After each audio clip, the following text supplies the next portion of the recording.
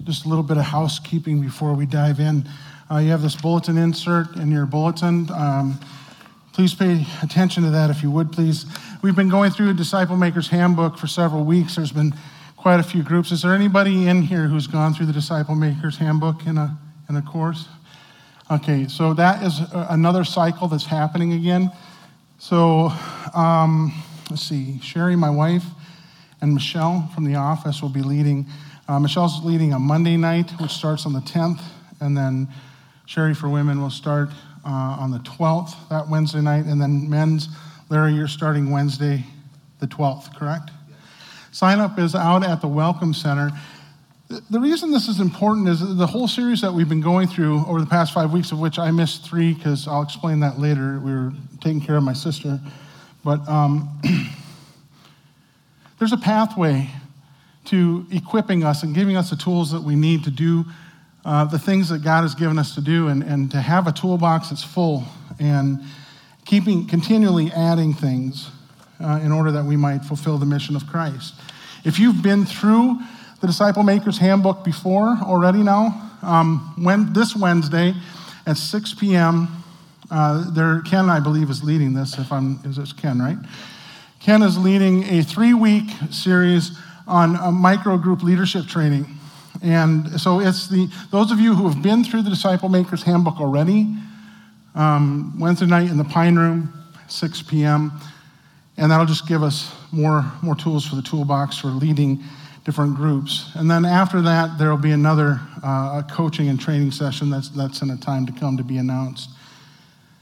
These are important things and important times. We've been talking about the power of God and the gospel and in prayer and all these things. And I was given the Spirit. I called Ken a couple weeks ago and said, Ken, here's the problem. You're giving me 40 minutes to preach on the power of the Spirit and disciple making, and it's a 3-month series. And you said it's 68 degrees here. Go ahead, I'll stay. And so, Matt, you're up next week. No, he'll be back. But just a brief introduction for those of you who don't know me. I was a youth pastor here for a few years, and then went on to a senior pastorate down in Faribault. And as God would have it, we closed that church, and I was left with wondering what I would be doing. I was thinking about the last 30 years or so, and I managed restaurants for a while, sold insurance for a while, was not good at it. And then I pastored for 17 years, and then all at once I wasn't doing that anymore, and it's kind of weird. So now every day I work from home, and this is what I say about 100 times a day. Hi, my name is Phil. I am a debt collector with State Collection Service. This is an attempt to collect a debt, and any information obtained to be used for that purpose. Now, I always thought telling a group of people that I was a pastor shut down a conversation pretty quick. Try being a debt collector. Even here, I've had a few, when they walk away. But that's what I do now, and what's important about that for me, a couple months ago, I came and talked to Ken, and I said, Ken, I've realized that one thing's true. My job is a means to an end, but it gives me no satisfaction. If it weren't for the mission of Christ, I would have no purpose on this earth. And I think when we get to that place where we look at where the leadership here is trying to take us, and we understand that there is a mission that Jesus has given us, and it's not just a nice message to nod our head at, but it's a message to embrace and then act on. And we get to a place where the mission of Christ becomes our purpose, and our job is just a means to an end. And that end is to provide for our family, and we even have to trust God in that. These are the things that leadership here has been leading us to. I've been a part of the men's ministry, I don't know how long, 6 months maybe, Larry? And it's been a pleasure to do that. I've really enjoyed it, and I can't encourage you enough to dive in. This morning, we're going to look at the Holy Spirit disciple making. And he's often considered a forgotten person of the Trinity. We don't talk about him much. We're Norwegian and Swedish, and we just don't talk about the Holy Spirit. And I think we have to stop having that attitude, and we have to look at it and look at him and say, who are you and what is it that you do and how am I supposed to respond to you? And that's hopefully what we're going to do this morning. And again, it's kind of that 10,000-foot view. We're in no way going to cover everything in detail. Let's pray as we begin.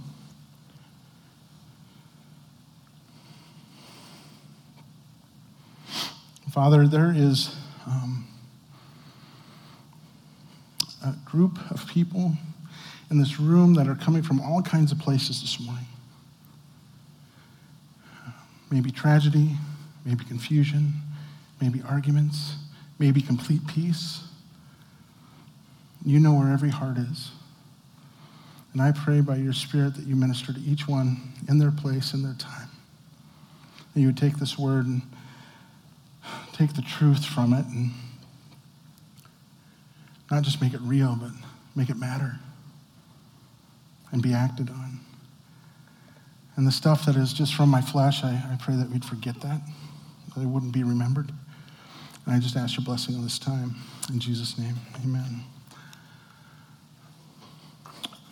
So we need to talk this morning about who is the Holy Spirit. Some of this might feel a little bit academic. It's kind of the nature of the beast when you're trying to cover these things in a series. I normally am not a topical preacher.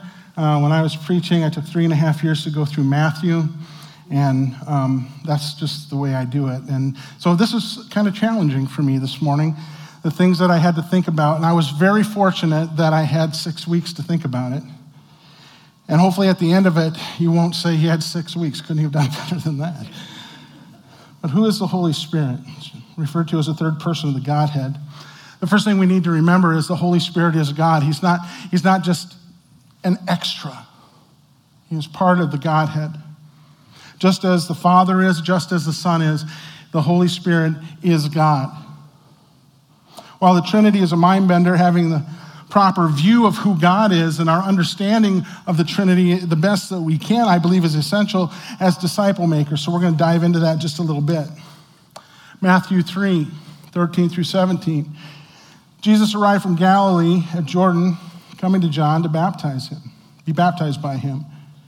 And John tried to prevent him, saying, I have need of being baptized by you, and you come to me?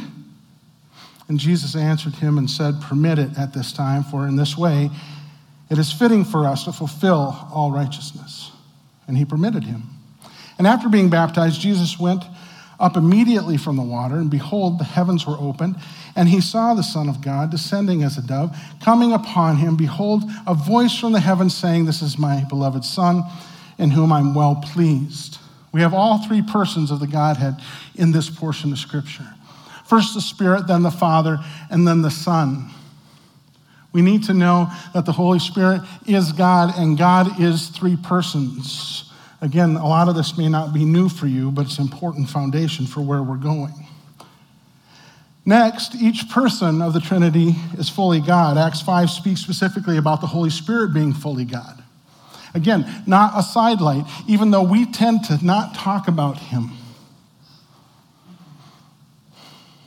Starting at verse 3, Peter said, Ananias, why has Satan filled your heart to lie to the Holy Spirit and to keep back some of the price of the land? While it remained unsold, did it not remain your own? And after it was sold, was it not under your control? Why is it that you have conceived this deed in your heart? You did not lie to men, but you lied to God. The Holy Spirit, like the Father, like the Son, is fully and completely God. Next, Mark 12:29. There are not three gods, Father, Son, and Holy Spirit. There's one God, three persons. And again, when we try to understand this, I believe this. If you can understand completely the Trinity, then your view of the Trinity is too small. If our view of God is simply understood, then our God is too simple. Jesus answered, said, the foremost is, Hear, O Israel, the Lord your God is one. There is one God, Father, Son, Holy Spirit, three persons, one God. Consider this from the Athanasian Creed. we worship one God in three persons in one God, without confusing the persons, nor dividing the divine being. For the Father is one person, the Son another, and the Holy Spirit still another. But there is one God, the Father, Son, and Holy Spirit, equal in glory and eternal in majesty. There have been many mistaken illustrations over the years, comparing them to the sun with heat, and comparing them to eggs, and comparing them to apples, and comparing them to four-leaf clovers or three-leaf clovers or whatever. In my opinion, they're all bad, okay? None of them come close to comparing what we need to understand. One God, three persons, all equal in glory and majesty. So what does the Holy Spirit do? This is where it starts to, oh, sorry, I didn't realize I didn't advance that. You got to yell at me. There's nobody back there now to tell me. We have to understand what the Holy Spirit does, because this is the part where we engage. This is where we want to understand, how am I as a believer in Christ, how am I as a follower of Jesus, one who's been redeemed, and wanting to be a disciple maker of others, understand the work and role of the Holy Spirit, not only in my life, but in my training of another. Number one, know this reality: the Holy Spirit dwells within the believer. 1 Corinthians 3:16, do you not know that you are the temple of God and the Spirit of God dwells in you? One of many verses that we see this. What does this mean for the disciple maker? That the Spirit of God dwells in you. I need to step back for a second. We need to talk about who is the redeemed person. Who is the person who is the believer? Who is the person who is the follower of Christ? I've noticed in Scripture that there is never once a moment where Jesus is referred to as Savior and Lord. He is always referred to in the order of Lord and Savior, and that matters. In order to be a saved person, you must first surrender your lordship for His. Then He becomes your Savior. And in that comes the receiving of the Holy Spirit, the one who dwells in you. What does this mean for us? One, we're not alone. We don't accomplish the mission of God on our own. Matter of fact, we can't accomplish it at all apart from Christ. We can't accomplish it at all on our own power. We have the Spirit of the living God with us and within us. And this is the part that really helps me walk in the reality of who He is and give me confidence when I have no confidence in myself. The same power that said, let there be, and there was in the beginning, that created this world. The same power that raised Lazarus from the dead. The same power that raised Jesus from the dead is in us. Let that sink in. We can say that the Holy Spirit is dwelling in us, and that's okay. No, stop. Let it sink in. This same power and reality of who God is in you. The Scriptures say that He dwells in you. Now, it's important for us to not confuse the indwelling of the Holy Spirit with being filled with the Spirit, which are different things, as we read in Ephesians 5. The result of being filled in the Spirit, I believe, comes from a continual obedience to the Spirit.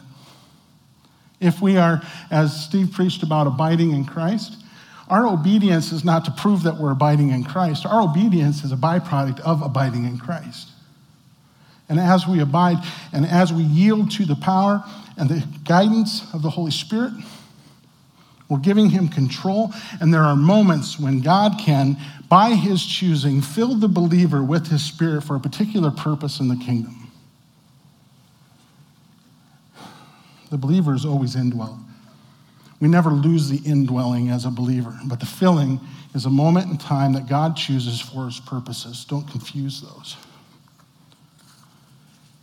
So the purpose of the indwelling in the believer is this: to guide, instruct, and empower the believer for what? Godly living and godly service. Understand there's nothing good in us, right? Our only righteousness is Christ Himself. We can't do good, we can't be good apart from Him. He is the one, in giving us His Spirit, He is the one who guides us, instructs us, and empowers us for godly living. We understand that the Holy Spirit does this, and it does some things for us. It creates two realities for us. And it's for two different groups of people, and I want you to understand both of them are pretty much the same except the ending. Here we go. Number one, If you are a person who is sitting here today saying, I have nothing within me, I am not worthy, I don't have the ability, I don't have the tools, I can't do this. I can't be a disciple maker. I'm good with coming to church. I'm good with doing my thing and having my friendships and stuff like that, but I just can't do that. I want to remind you of the first chapter of Matthew and the list of people who are in the line of Christ. Okay? At the sake of whatever might happen to me, there's a lot of messed up people in that list. And I feel like I'm in good company. I don't have it within me to do it on my own. Matter of fact, when I look at my own sin, I don't think sometimes I should even be up here. You answer the call of God. Whatever that is in that moment, what are you being asked to do by him? Are you listening to the Spirit of God and moving in the reality of that? Here it is. You can let go of any notion that you have to have it together enough to be a disciple maker. Beloved, you are not accomplishing anything in your own life or in the life of the disciple anyway. Can you hear that? It's God who's doing it, and specifically it's the Spirit. So what does this mean for us? We're without excuse, right? Moses, he couldn't speak. God said, I got it covered. Make any excuse you want.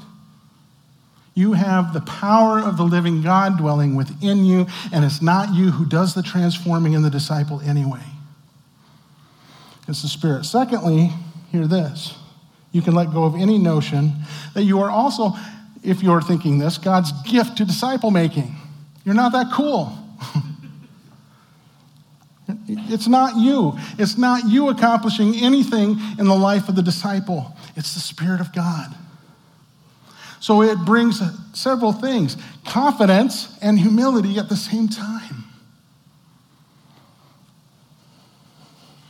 It's the Spirit doing the work. Furthermore, again, any good and godly thing that is in us is from the Spirit of God. It's not by the will of man. It is the Spirit who guides, instructs, and empowers us for godly living and service.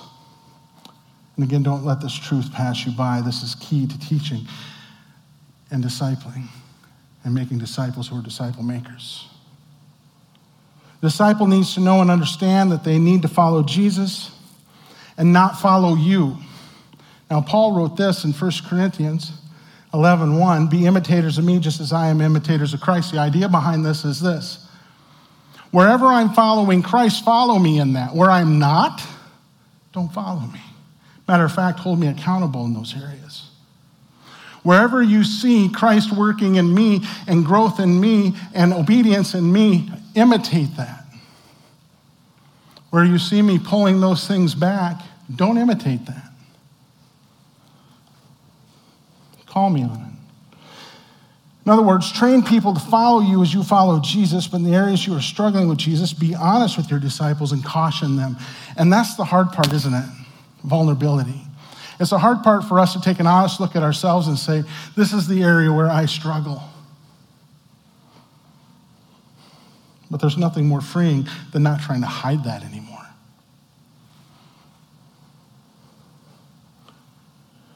Also, let your disciples point out your blind spots. I believe humility goes a long way in the disciple-making process. They need to esteem Jesus and not you. They need to imitate Jesus and not you. They need to reflect Jesus and not you. But they can see you doing those things. And in there, imitate you.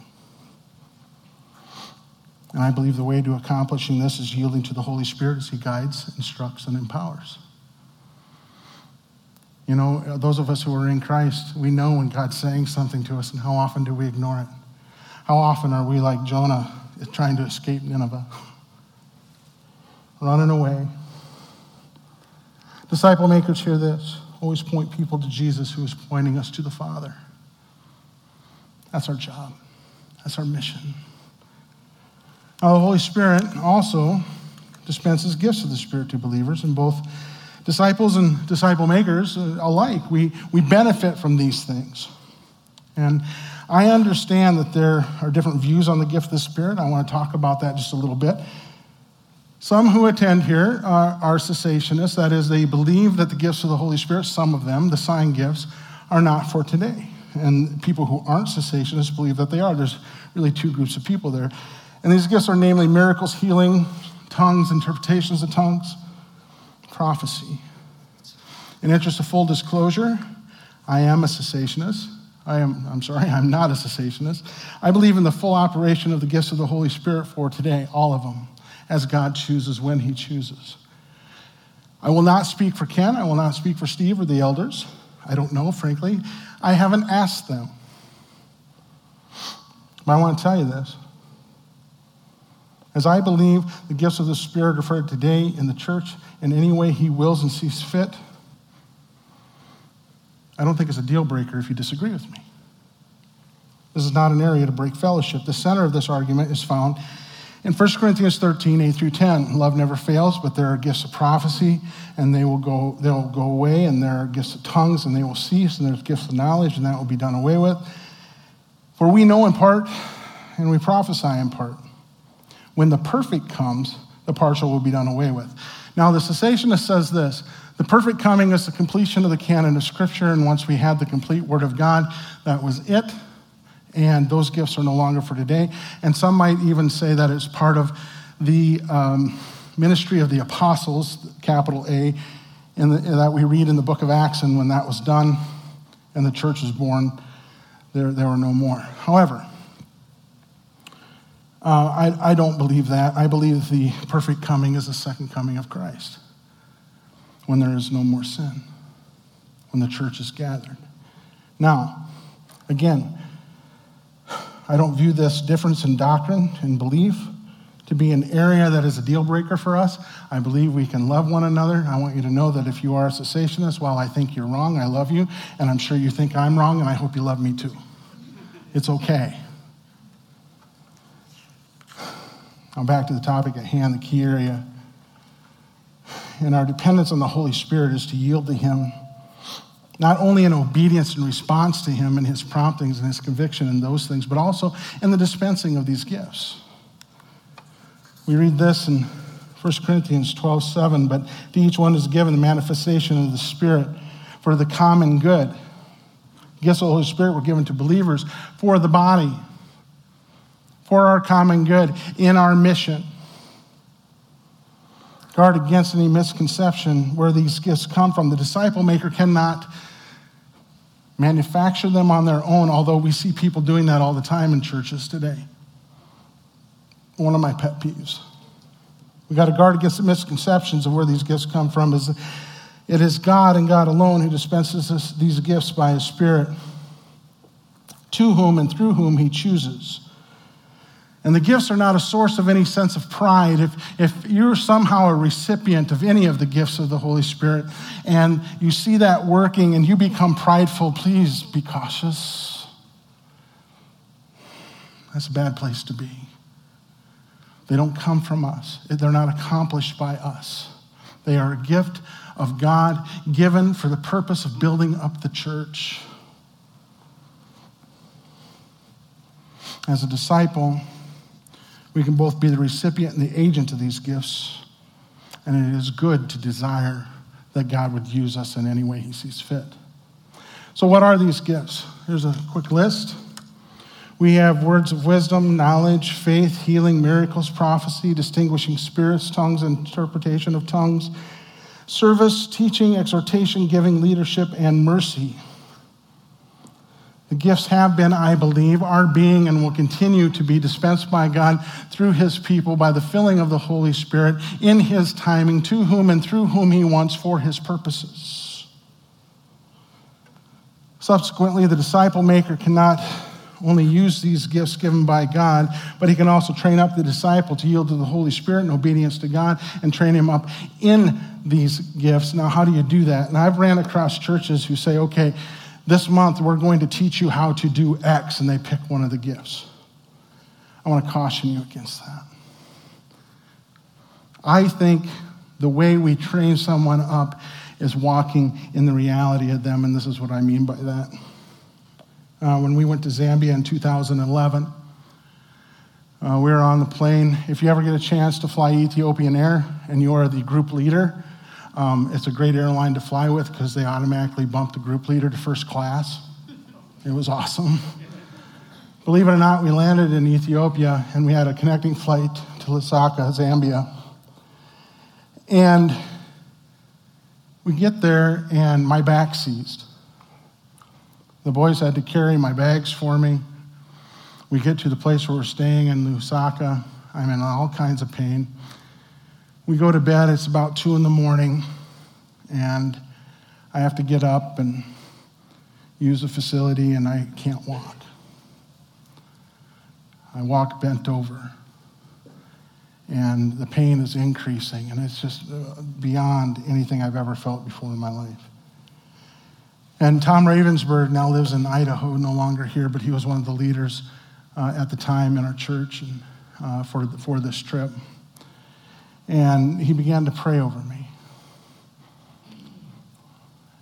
And by 9 o'clock in the morning, my back had loosened. I stood up straight. I felt no pain. And I haven't ever since in that way. God healed me. How was I discipled in that? I received the gift. I was a recipient. Tom was an agent. God was the power, and I was healed. If you don't believe God heals, I'm sorry. He does. I was looking at Ty in the back of the room during the first service and the times that I know our family prayed for him, and for several of you who did as well, and understand that just 22 days before that, my sister I told her she had a transmission flush, really. She was bleeding to death internally, and they gave her 32 liters of blood. If you're in the medical field, you know that's bad. It's like replacing her blood, I think, 6 times. And we prayed, and she's alive. She's with us. I know that there are those of us who have watched people die, and we wonder, why is it that God didn't heal them? And I honestly am going to stand before you this morning and say, I don't know. I don't understand God's economy in that. I don't know why he heals some and not others. I don't know. But I know he heals. Greg Lonzo in the first service was reminding me of a story I told several years ago in this area.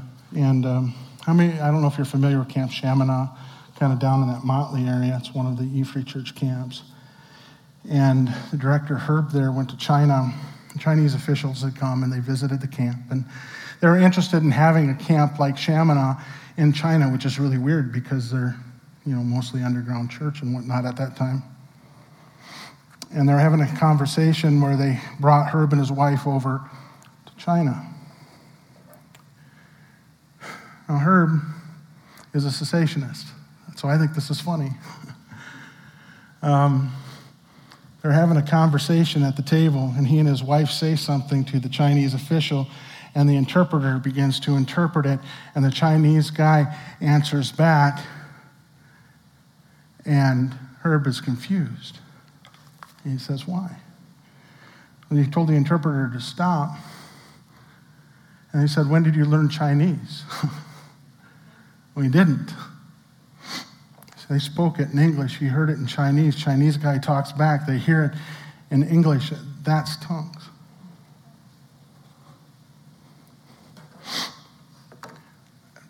I don't get why we don't see it more. That's God's deal. I'm just saying, if we're going to use the gifts of the Spirit in the area of disciple making, we have to be open to it. And that's hard for us who grow up in a culture that are stoic. I get it. We don't talk about the Holy Spirit. We don't work in those arenas. It's time we start. Trying to make a disciple Who will be a disciple maker without training a person in the way of the Holy Spirit, I believe, is setting them up for failure. It's kind of like this. And I'm not a carpenter or a builder or a contractor, but this sort of makes sense to me. If this illustration falls through, Kevin will fix it later. Okay? Here's the deal. If I, as a general contractor, go to my team and say, okay, go build this house, but I'm not going to give them blueprints and I'm not going to give them wood or nails or screws or screw guns and hammers and measuring tapes and the things that they need to complete the job, then I have set them up to fail. If we are going to be disciple makers and be effective disciple makers, we must be open to the realities of the gift of the Holy Spirit and be willing to walk in them and be willing to teach them. Even if we don't understand. I don't understand a lot of things about the gifts of the Holy Spirit. But I know this. I've been a recipient. That same trip in Zambia, I want to tell you the story really quick. 2 days later, no, we were there 2 weeks, so it would have been 7 days later. We were on a trip down towards Victoria Falls, and we stopped off in this village, and our bus driver had symptoms of malaria. And I'm sitting here going, well, God healed me. Can we pray for you? Sure. So Tom and I, we lay hands on him and we pray for him and we go to bed. The next morning, here's the miracle that happened, you guys. The next morning, he's got a huge smile on his face. He said, do you feel better? He goes, yeah, but that's not a big deal. We're like, he had malaria yesterday. It's kind of a big deal. He said, I met Jesus last night. You see, any sign, any miracle, any manifestation of the Spirit is meant for one purpose, and we're told this, that they might know that Jesus is who he says he is, the Son of the living God.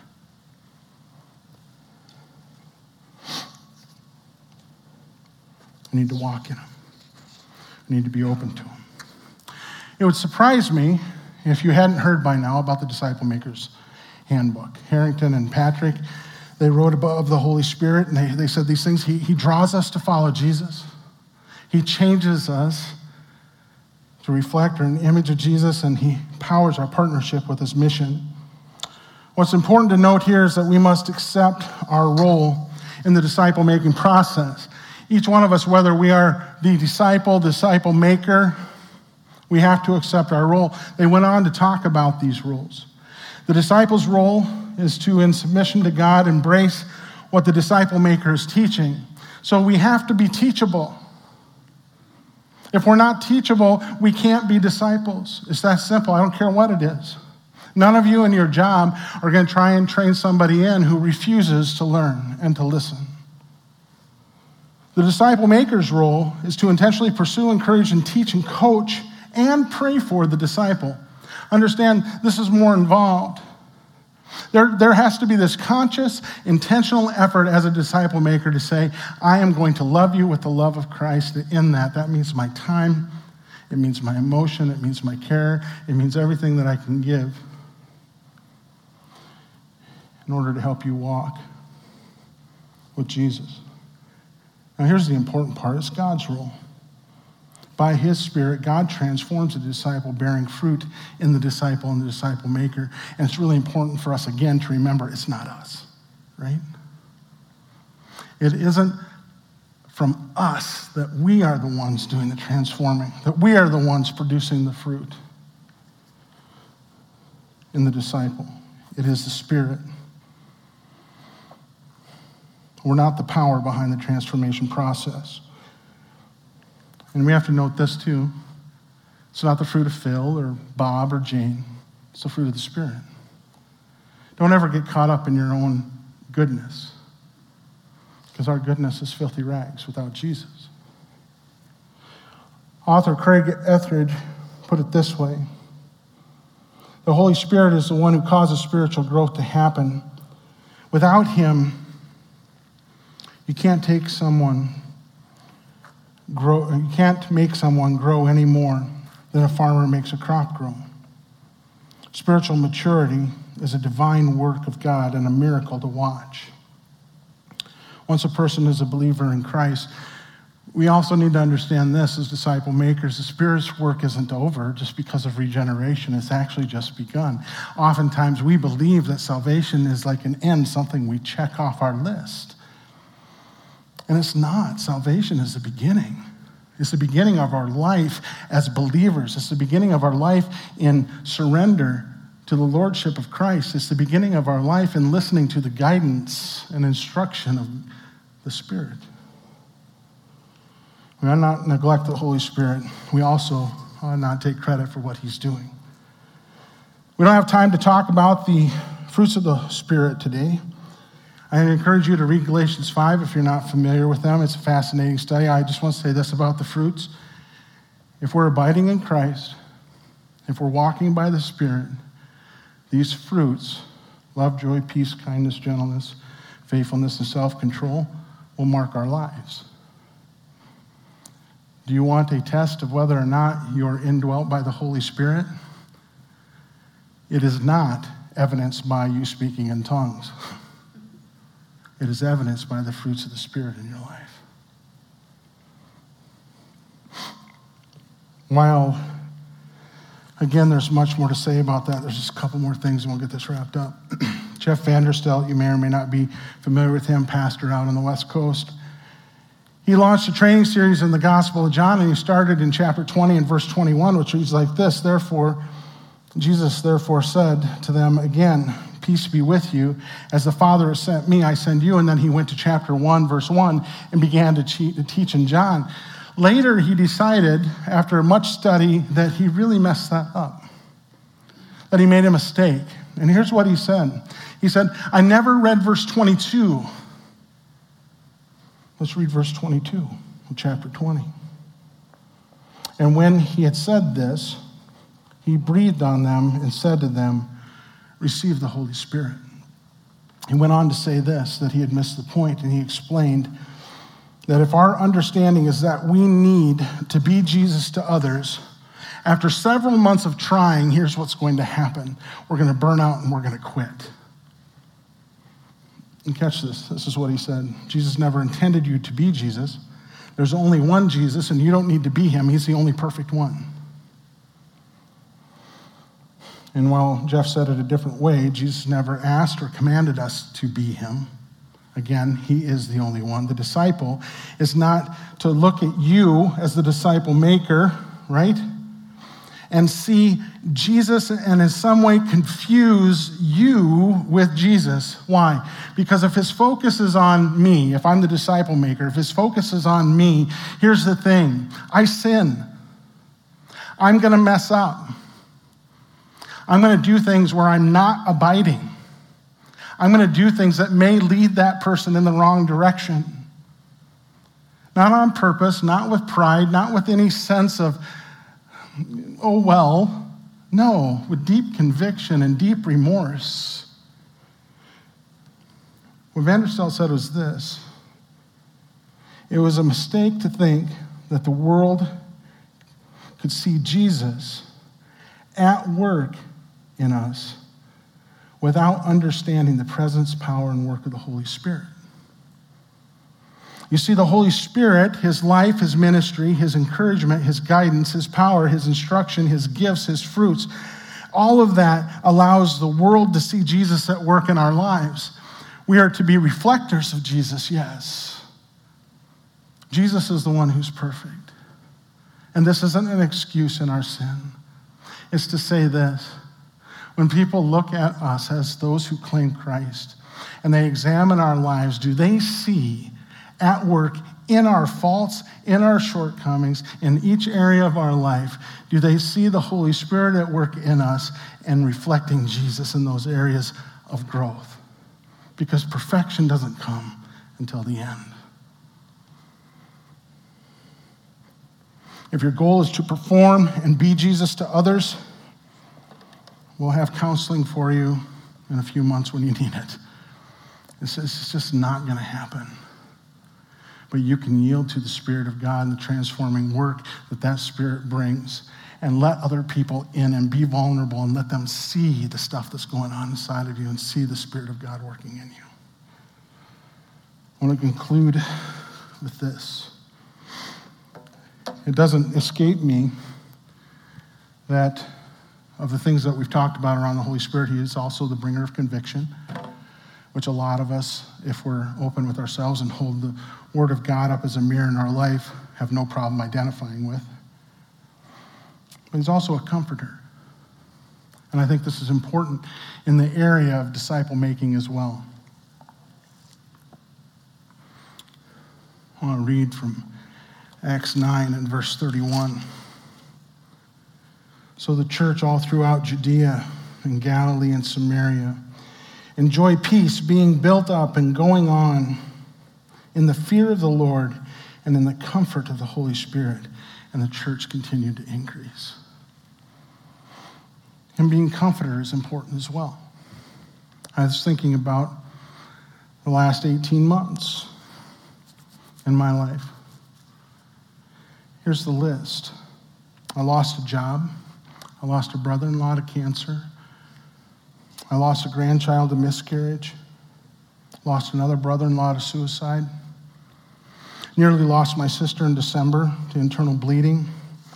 I currently have an aunt who flatlined twice this month and is not doing well. And I've heard stories of people in the church here that are experiencing the exact same things. Tremendous loss, tremendous trial. And it is only by the comfort of the Holy Spirit that we can go on. I've heard some of the things that have been said, that have been written, that have gone through emails. And I don't do Facebook anymore. The day I quit being a pastor, I quit Facebooking. It's not because I don't like you. I just don't like Facebook, so sue me. So I don't read those things much anymore. But Sherry was sharing with me some of the things that were going on around Ty's situation and around Doug's situation with his son-in-law. And there are so many people clinging onto the comfort of God and his word, trusting in the truth of his word and praying through it. And this comfort of the Holy Spirit is what brings us through. And we need to remember that God loves us, and by his Spirit, he ministers to us in those times. And when you or the person you're discipling are at their wits' end, when they are completely empty and they have nothing left to give, it's not the worst place to be in the world, because we turn the only place that we can at the foot of the cross to Jesus, asking for that pouring of the Spirit to come on us and to bring us that comfort. Comfort is realized through receiving of the word, and I think quietness and prayer, and just sitting still through worship and service. We can be comforted by the Holy Spirit and know that it's going to be okay, because our God is big and our God is good. And even in the saving of my sister and the death of my brother-in-laws, God is good in both situations. He is our comforter. So as you're discipling, do not neglect the Holy Spirit. Even if we disagree on the gifts that are for today, take the ones that you believe that are and pray that God would just use you in any way he sees fit with them. I think that's all we have for today. Let's pray.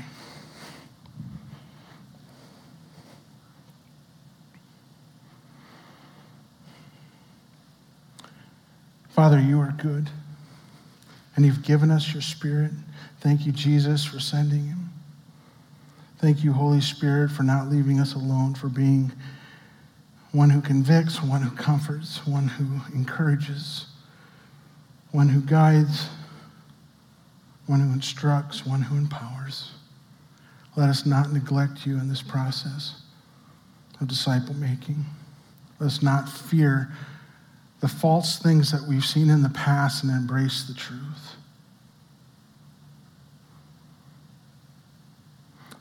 Let us be a people who want to work and walk in the mission of Christ. In Jesus' name, amen. Don't forget, sign-up sheets are out in the back by the